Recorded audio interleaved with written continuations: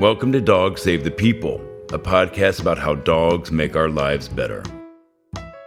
My name is John Bartlett, and I'm your host.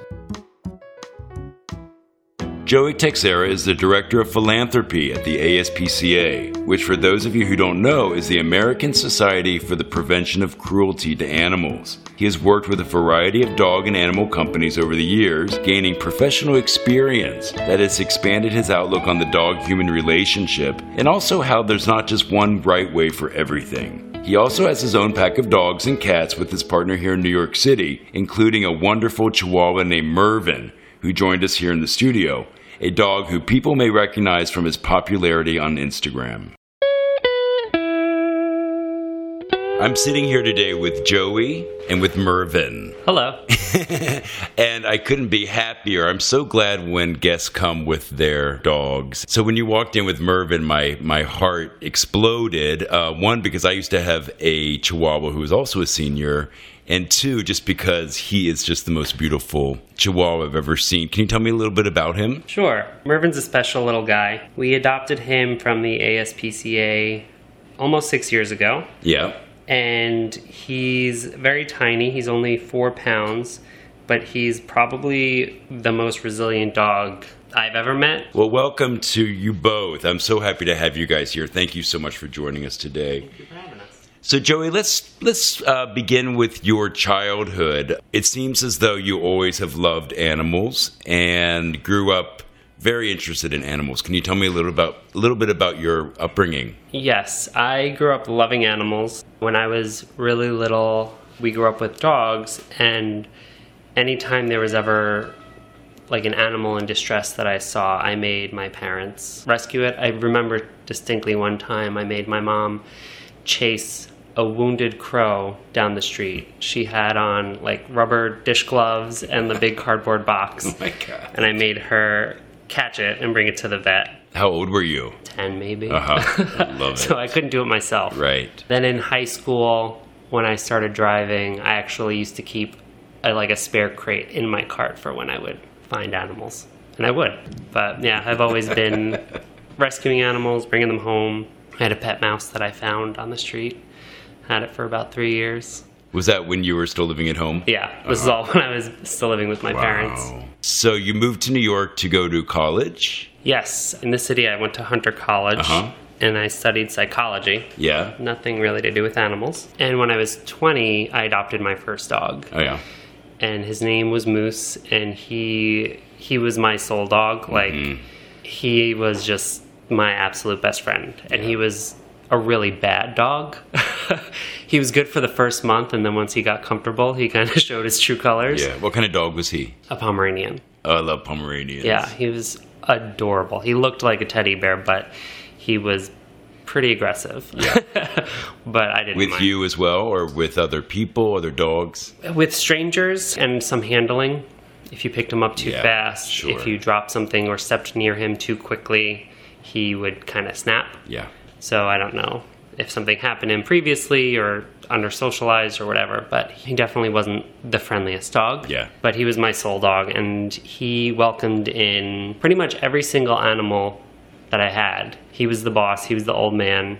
I've adopted in total 6 dogs over the past 11 years. Wow. That's impressive. So he welcomed everyone into the home without any jealousy or worry that there wouldn't be enough love to go around. That's great. You're lucky. Yeah, he was my soul dog, right? Remember, you loved Moose. He passed away a few years ago. Okay, sorry about that. I adopted him when he was probably like 7-ish. Good for you. So he got a good 8 years with us. Yeah, wonderful. And so how have you found your way into the world of animals as a career? So I started actually in college working at a doggy daycare. I needed just a part-time, easy thing. Right. So I was living near a daycare, and I just walked in one day and got a job, and I really enjoyed it. And then I actually left that one to go help open another one in Jersey City. Right. And that one was much bigger and more involved, and I had a bigger role there. And I really liked that as well. And then there was an opportunity that came across my desk that was for a job at the ASPCA, and I was like, can't pass that up. No. So I started with the ASPCA almost 6 years ago as the manager of customer relations for the adoption center. Oh, great. What a cool job. Yeah, it was a lot of fun. And so you would work with people coming in to adopt? Yep. Anybody who wanted to adopt in New York City, my team would facilitate that. Okay. Or if, for whatever reason they couldn't keep their pet or needed to return their pet, it would also come to us. I have a quote from you that said, while working at the ASPCA, my eyes have been open to a lot of different philosophies, and it has changed me for the better in so many ways.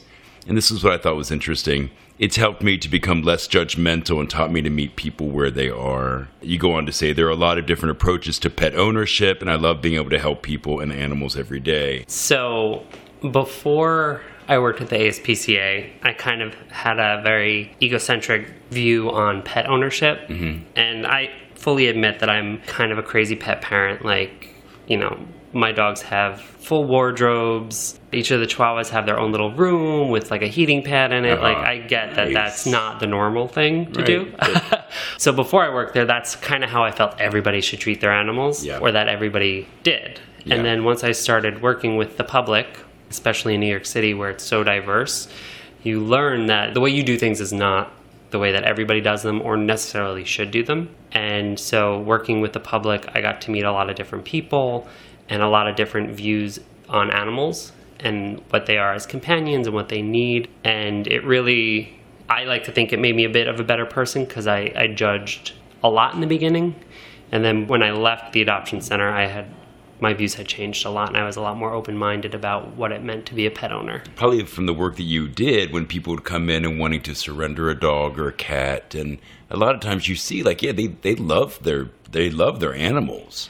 They just can't, for whatever reason, take care of them or take care of them in the way that they would like to. And it's true. I would find myself as well getting judgmental about how people took care of their animals. And I realized, everybody does the best that they can. I like the idea of you saying that you're meeting them where they are, because that's all we can do in our life. I mean, who are we to say, you should be doing this or that? But to help facilitate that and also to make the life better for the animal is a great place to start. Yeah, the ASPCA, their philosophy is to meet people where they are. And speaking of, people surrendering and returning animals, in New York City, it's not easy to have pets. Yeah. First, you have to deal with landlords and finding an apartment that allows animals. I mean, just life in New York City is not necessarily easy between walking everywhere and a lot of people. But a lot of people would surrender for really preventable things. So things like they couldn't afford vet care. Yes. Something that a lot of people take for granted. And so the ASPCA actually is working to help fix that in New York City, building some community vet centers to help people in poverty so that we can help keep those people and their pets together. That's amazing. Yeah, because I know that that's one of the big reasons why people will come and surrender their dog or their cat. And the more money that can help them kind of subsidize that or provide free vet care can help them keep their animals at home, which is a win-win for everybody. So now you're working as Director of Philanthropy? Yes. Congratulations. Thank you. Yeah, so I started off on the program side of things in the adoption center. Yeah. And my role there grew. And then there was an opportunity to transition to the philanthropy team. So now I'm overseeing our major donors east of the Mississippi. That's a great job. And to get to work with people who have their heart and their money in the right place, that's a beautiful thing. Yeah, I love it. I get to meet a lot of interesting people and get to really know them. So it's fun. That's good. Congratulations. Thank you. So here's a question. Through all your work in different places and with so many different people, what lessons do you think you've taken away from how dogs impact people and the relationships that we share with them? I think I've developed a greater understanding for just how much dogs mean to people, especially working at the shelter with all different types of people and the work that the ASPCA is doing now and keeping pets and people together. That's just a powerful thing that I've learned at the ASPCA specifically, is just that whether you have $15 million or $15,000, for people who have animals, it's their life. Like my dogs and my cats are my life. So tell me a little bit about this great guy sitting on your lap, Mervin. So Mervin is like my second soul dog. Like Moose obviously will always hold a place, but Mervin is really, he's just the biggest little love bug, and he's also super sassy, as Chihuahuas are. He loves people, and he's looking at me right now with like these big, like cute eyes. I know. They're like Bambi eyes. He's just amazing, and people really love him and can see how amazing he is. And how old do you think he is? I know we were talking about that before. We think he's probably around 13 or 14. Okay. Yeah, we're not sure because we've only had him about 6 years. And his old age has caught up to him this past year. Yeah. He's got a little cataract in his eye, and he's a little more wobbly than he used to be. But we go to the vet a couple times a year. We keep a really good eye on him. Good for you. Oh my God, that frosted face. And I love with Chihuahuas, especially with the tongue sticking out. And I guess, does he have teeth? He doesn't have any teeth. Okay, yeah, because Chihuahuas and teeth are like not a marriage made in heaven. Yeah, most Chihuahuas, their teeth get rotten and end up having to come out in their old age. Yeah. So his came out probably earlier than most, but yeah, he's got no teeth, so he just gums everything. So tell me about Mervin's rise to social media stardom. So I started Mervin's Instagram because I didn't want to be annoying on my Instagram. Yeah, I understand. And just flood my Instagram with just photos of him. Yep. So I started his as kind of like a fluke. Yeah. And he gained momentum pretty quickly. And we started it really at a good time because the animal influencer world is relatively new. So we kind of started it at the beginning. Initially, it was just like a really fun hobby, and we would get invited to different like events and things. So we got to meet other influencers, which is fun. And then for a short period of time, it became a little bit overwhelming because I kind of got caught up in the, oh my God, it's like National Donut Day. I have to take a photo of him with a donut or something like that. I have left that phase. I'm not that involved with like things like that anymore. Yes. But it was really surprising. I didn't expect him to kind of blow up the way he did. And it definitely ebbs and flows. Like, I remember the first time the Dodo made a video of him, he got a ton of followers, and it was a really great video. And they've made another one since then. But it's always fun and exciting, and some of the things that we've done have been really cool. Yeah, that's amazing. And so he has how many followers now? Like, he's more popular on Facebook. Oh, okay. Yeah, which is not always the case. Usually animal influencers are more popular on Instagram. Yeah. He's got 126,000 on Instagram and I think like 212,000 on Facebook. That's amazing. What's really cool is that he's kind of an international superstar because it's people from all over the world, not just the US. Oh, I love it. Well, I was looking at the Instagram, and he does have an amazing wardrobe. His signature look is kind of a hoodie. He really likes to wear hoodies, but he's got, in our closet, we have a huge dresser thing with like 8 drawers, and every dog has a drawer with like jackets and things like that. And Mervin and Jack, because they're similar sizes, share 3 drawers. Oh my God, love it. I love that they can wear each other's clothes. Yeah. I have another quote from you. So with Mervin's Instagram and Facebook, it's really a wonderful platform. And you're quoted as saying, we really want to use his fame to push adoption and shutting down puppy mills, dog fighting rings, and to push animal rights in general. Yeah, we participate in some campaigns that the ASPCA does, like the Get Tough on dog fighting. We promote adoption all the time. And then because of his various illnesses, we also promote just like general like checkups and just promote just general goodness too. Good for you. What people see on the outside of this is this adorable photograph of a senior Chihuahua with his tongue hanging out and in a great outfit, but there's a whole opportunity there. Yeah. To spread the message. So Mervin is part of a larger family at your home. Yes. My partner and I have a pretty big pack, especially for New York City. Yes. So Mervin is one of 6. So his closest brother is Jack, who is another Chihuahua, who's about 13 and 3 pounds. And Jack is the cranky one in the house. He just wants to sleep all day. He wants to sleep on my lap. He doesn't really like people. So he just kind of barks at everybody. Right. That's Mervin's little buddy. Yeah. And then Mervin has 2 sisters, Abigail, who is a Boston Terrier, and she is deaf, and has a lot of health problems as well. And Mervin and Abigail see the same oncologist, so they're always at the vet together. They don't always get along. Yeah. Because Abigail kind of lives in her own world, and she's kind of like a bull in a china shop. Right. So Mervin doesn't always appreciate that. So she'll like walk over him or knock him over. Yeah, she'll like accidentally body slam him or just like not even pay attention. And he doesn't always appreciate that. But Mervin really loves his big sister, who's about 50 pounds, Minnie. Yeah. She is the sweetest, smartest, best dog that's like ever lived. Yeah. All of the animals in the house love her the best. She's everybody's favorite. And then we adopted 2 new kittens last year. Okay. So we're at 6. How does it feel to have all these different personalities and beings? It is both exhilarating and exhausting. They do all have very different personalities. Yeah. So Abigail is just the happiest. Yeah. Like she's just always playing with toys by herself. I love it. Or just like licking Minnie's face. And she had a really bad beginning, so it's really wonderful that she's so happy because she was used as a breed dog in a puppy mill. But she is the happiest dog. She's making up for it. Minnie is kind of the gentle energy that everybody gravitates around. Jack is the cranky one. He's always like sleeping under a blanket, barking at whoever comes near him. Right. And Mervin is just all over the place. And love it. The cats are just getting into trouble. They are the biggest troublemakers in the house. I hope somebody's been able to capture you guys in a photograph of everybody sitting together.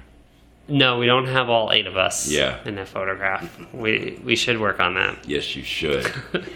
What's next for Mervin and your family? So we don't have any major big plans on the horizon. I have toned back his social media a little bit because, like I mentioned, he is getting older, and I see it, so I don't want to stress him out. I want him to be able to live out his golden years peacefully. Right. Yeah. So now most of our posts are just daily life. Yeah. And there's a couple of things that are in the works that will be coming out that we can't really talk about right now. Okay. But, really just enjoying life. Good.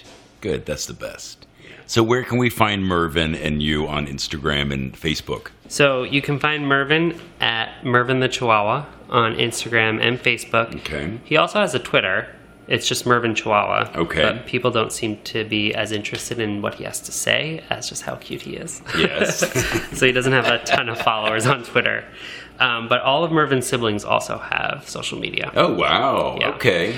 Yeah, that was a decision I made early on that I don't know I would make again because it's a lot of work to run like 5 accounts. Yes. So I actually don't really use my own anymore. Right. Because the Instagram app, you can only have 5 accounts. So I just have all theirs on it. All right. Mervin's brother Jack is Littlest Jack. Yeah. Abigail is Abigail the Boston Pig because she's deaf and all she does is snort. Yeah. Minnie is Minnie the Mage. And Quincy and Magoo share an account. They're just Quincy and Magoo. Okay.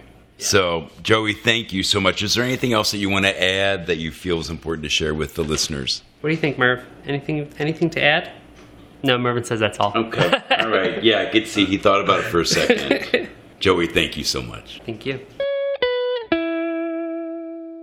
I really appreciated Joey's honesty in sharing how his perspective has grown over time with the more he saw through his different jobs, interacting with dogs and their owners. So often with dogs, we can personalize and feel so connected to how we think they should exactly be treated. But really, as long as it's humane and the dog is being loved, that's all we should care about.